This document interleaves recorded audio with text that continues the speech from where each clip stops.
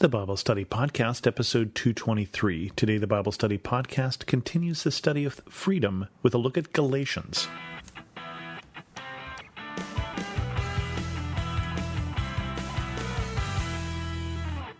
Welcome to the Bible Study Podcast. I'm your host, Chris Christensen. As we looked at this study of freedom, one of the things that we saw was that in episode 221, we talked about the children of Israel who were given their freedom from Egypt, and the very first thing that God did is he took them to Sinai and gave them the law. And we said that that was an odd thing because we don't often associate rules or law with freedom, but that God was trying to make them free to be something, make them free to be his people. Well, as if that's not interesting enough, or as if that's not strange enough, let's read from Galatians where something very different is happening. In Galatians 1, after his initial greetings, Paul says this to the church at Galatia. This is verse 6. I'm astonished that you so quickly deserted the one who called you to live in the grace of Christ and are turning to a different gospel, which is really no gospel at all. Evidently, some people are throwing you into confusion and are trying to pervert the gospel of Christ. But even if we or an angel from heaven should preach a gospel other than the one we preached to you, let them be under God's curse. As we have already said, so now I say again, if anyone is preaching to you a gospel other than the one you accepted, let them be under God's curse. Am I now trying to win the approval of human beings or of God? Am I trying to please people? If I were still trying to please people, I would not be a servant of Christ. Now, Paul is pissed off. And Paul is unhappy about something that's happened in Galatia after he left there. So he went there and he preached the gospel of Jesus. And some people came after him and preached something else. Well, we know from looking later in the book, and we'll get there in a second, that the people who came after him were a people called the Judaizers. And this is not actually a difficult group to understand. In the first 10 years of Christianity, so if you look in the book of Acts and you look at Jesus comes, he preaches, he's crucified, resurrected, and ascends, and then the church is left. The first 10 years of the church, to be a Christian is to be Jewish. There is no Jews for Jesus at that time. Everybody is Jews for Jesus. If you want to become a Christian, you convert to Judaism. And then what happens after that is Peter is given a sign that Cornelius, who is a God-fearing man, so he's a believer in God, but he hasn't been circumcised. He's not Jewish. He's not following the Jewish rules. That God finds him acceptable and the people with him, and they're given a miracle, and so he goes back and he tells the Council of Jerusalem, guess what? It looks like God is also accepting people to be believers in Christ without being Jewish. And this becomes a point of contention, so they debated at the first Council of Jerusalem, and they decide, yes, that's indeed the case. But not everyone accepts that understanding. And some of the people who still think that to be Christian you have to be Jewish follow on after Paul. And what they're preaching is you need to go back under the yoke of the law. You need to follow the law as if you were Jewish. You need to convert to Judaism to become a Christian. And again, I say that's not very surprising because this is not long after the decision is made. Some people don't accept that decision.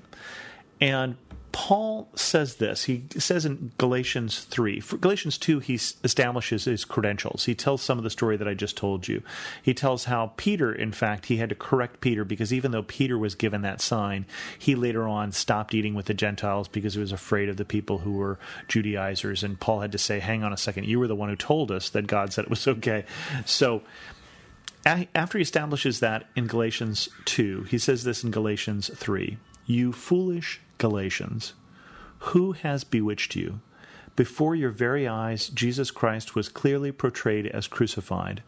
I would like to learn just one thing from you. Did you receive the Spirit by the works of the law or by believing what you heard? Are you so foolish? After beginning by means of the Spirit, are you now trying to finish by means of the flesh? Have you experienced so much in vain if it really was in vain? So again I ask, does God give you his Spirit and work his miracles among you by the works of the law or by believing what you heard?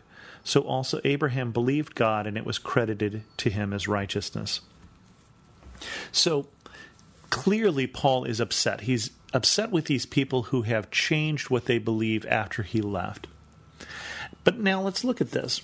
We said that when the people of Israel came out from Egypt, that the first thing that God did was give them the law.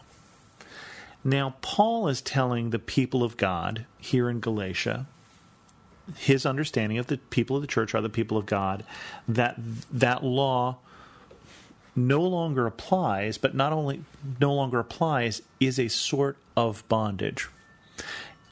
Isn't that odd? How could it be both? How could it be freedom at one point and bondage later on? But there's something else that's going on here that's a little subtle. Let's read the rest of this particular section. Understand, then, that those who have faith are children of Abraham.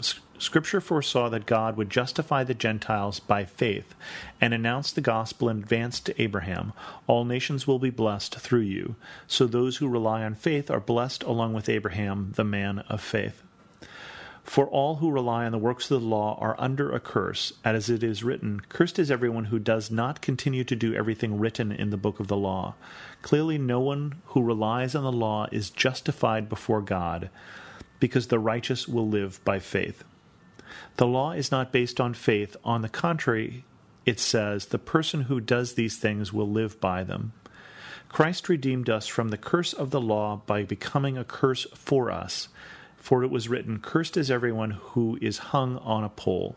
He redeemed us in order that the blessing given to Abraham might come to the Gentiles through Christ Jesus, so that by faith we might receive the promise of the Spirit. Now remember, redeemed, again, is this term that comes out of a money term, to buy back into freedom in the case of a person, to ransom back from the pawn shop, to buy out of slavery. So we are told that we were slaves and that we were returned to freedom here through the act of Jesus. Now, how can the law be freedom for the Israelites and yet bondage at this point for the Christians? Let's look at why did God give the law. And there are two particular reasons. I think both are true, but both head us in a different direction. One is the children of Israel just came out of Egypt. They were not a nation, and God is making them a nation. And so he gives them a series of guidelines, a series of laws that tell them how to behave to be God's people to each other, and to be God's people to God. So he starts with, "Have no other gods before me." That's a relation that we're talking about with God. But then he also gets into how you should treat one another. Don't kill, don't steal, don't bear false witness. All of these issues are relational issues towards God or towards each other. Now, does God want us to kill or steal now if we're not under the law? Well, no, of course not. So how can the law be a bad thing? How can the law be a burden? How can the law be a bondage? Something that we again need to be redeemed from. If we were doing a study of Romans, and we've done that on the Bible Study podcast, we would go through the first 2.5 chapters of Romans, and we'd see that all have sinned and fallen short of the glory of God. That what the law did for those who were under the law is it pointed out to them that they were imperfect, because they could not keep God's statutes all the time, every day, and that God requires perfection. So that the law, although it was able to point out sin, wasn't able to cure us of our sin. So the first thing that the law did is it did inform the people of Israel with how they should behave towards one another. But they almost immediately fell short. They almost immediately broke the very first commandment, and then making golden calves, even before they leave Mount Sinai. So, although the law is good, and Jesus says not one stroke of the law will disappear, the law is incapable of saving us. So that's one thing the law is. The law both points out sin, but the law also tells us what God desires in our relationships. Now, as we become Christians, all of those things still apply, in the sense that how we are to behave in our relationship to one another, to God and to one another, are still true. But Jesus defined it a little differently. He defined it a little more succinctly and in ways that are consistent with the law. You will love the Lord your God with your whole heart, and you'll love your neighbor as yourself. It's the same thing with a lot less detail. And the problem is that as we fall into legalism, as we fall into trying to do the right thing to save ourselves, we can fall into one of two directions. We can either fall into the area where we understand that we fall short and we think we have no worth, or we can fall into self-righteousness where we don't understand that we fall short and we think everybody else has no worth. And those are the two traps of a legal solution. And you can see that if we become Christians like Jesus wants us to be by putting God first and others first, those traps aren't there. So it's not a question of, do you follow this rule, do you follow that rule, but who are you putting first? And so Paul is very upset with the Galatians here who have fallen back into Jewishness, which is, there was nothing wrong with that was given to the people of Israel at Sinai, but it can't save them. He says it's less than what you've been given since, which is this freedom through Christ. It's less than the gift of salvation. It's less than the redemption that Jesus did on the cross. And it also can blind us to God's original purpose, which was put God first, put others first. It's there in the law. Go back to the law and read it with that understanding, and you will see it there. But often when we get legalistic, we forget about it. And we become trapped in a law that binds us. We get trapped in a law that is not freedom. So when Paul says, I want you to be free of this law, he's not saying, I want you to go off and do whatever you want to do. He's saying, I want you to be free of this legalism. I want you to understand that you are called to love. It's in every letter that Paul writes, how they are to submit themselves to one another. So he's not saying you are free to do whatever you want, but he's saying you're free to be God's people called to love. With that, we're going to end this episode of the Bible Study Podcast. If you have questions, feel free to leave a comment at thebiblestudypodcast.com or send me an email to host@thebiblestudypodcast.com. You can also follow me on Twitter @Chris2X. And as always, thanks so much for listening.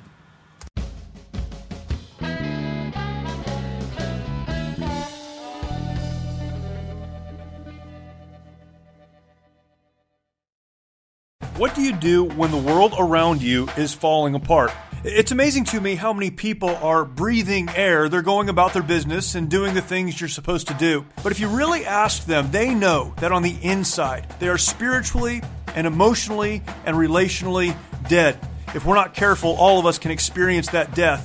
When what we need to do, even as the world around us is falling apart, we need to learn how to march when it would be easier to stay where we are and die. Join me each week on the March or Die Show as we discuss that and so much more.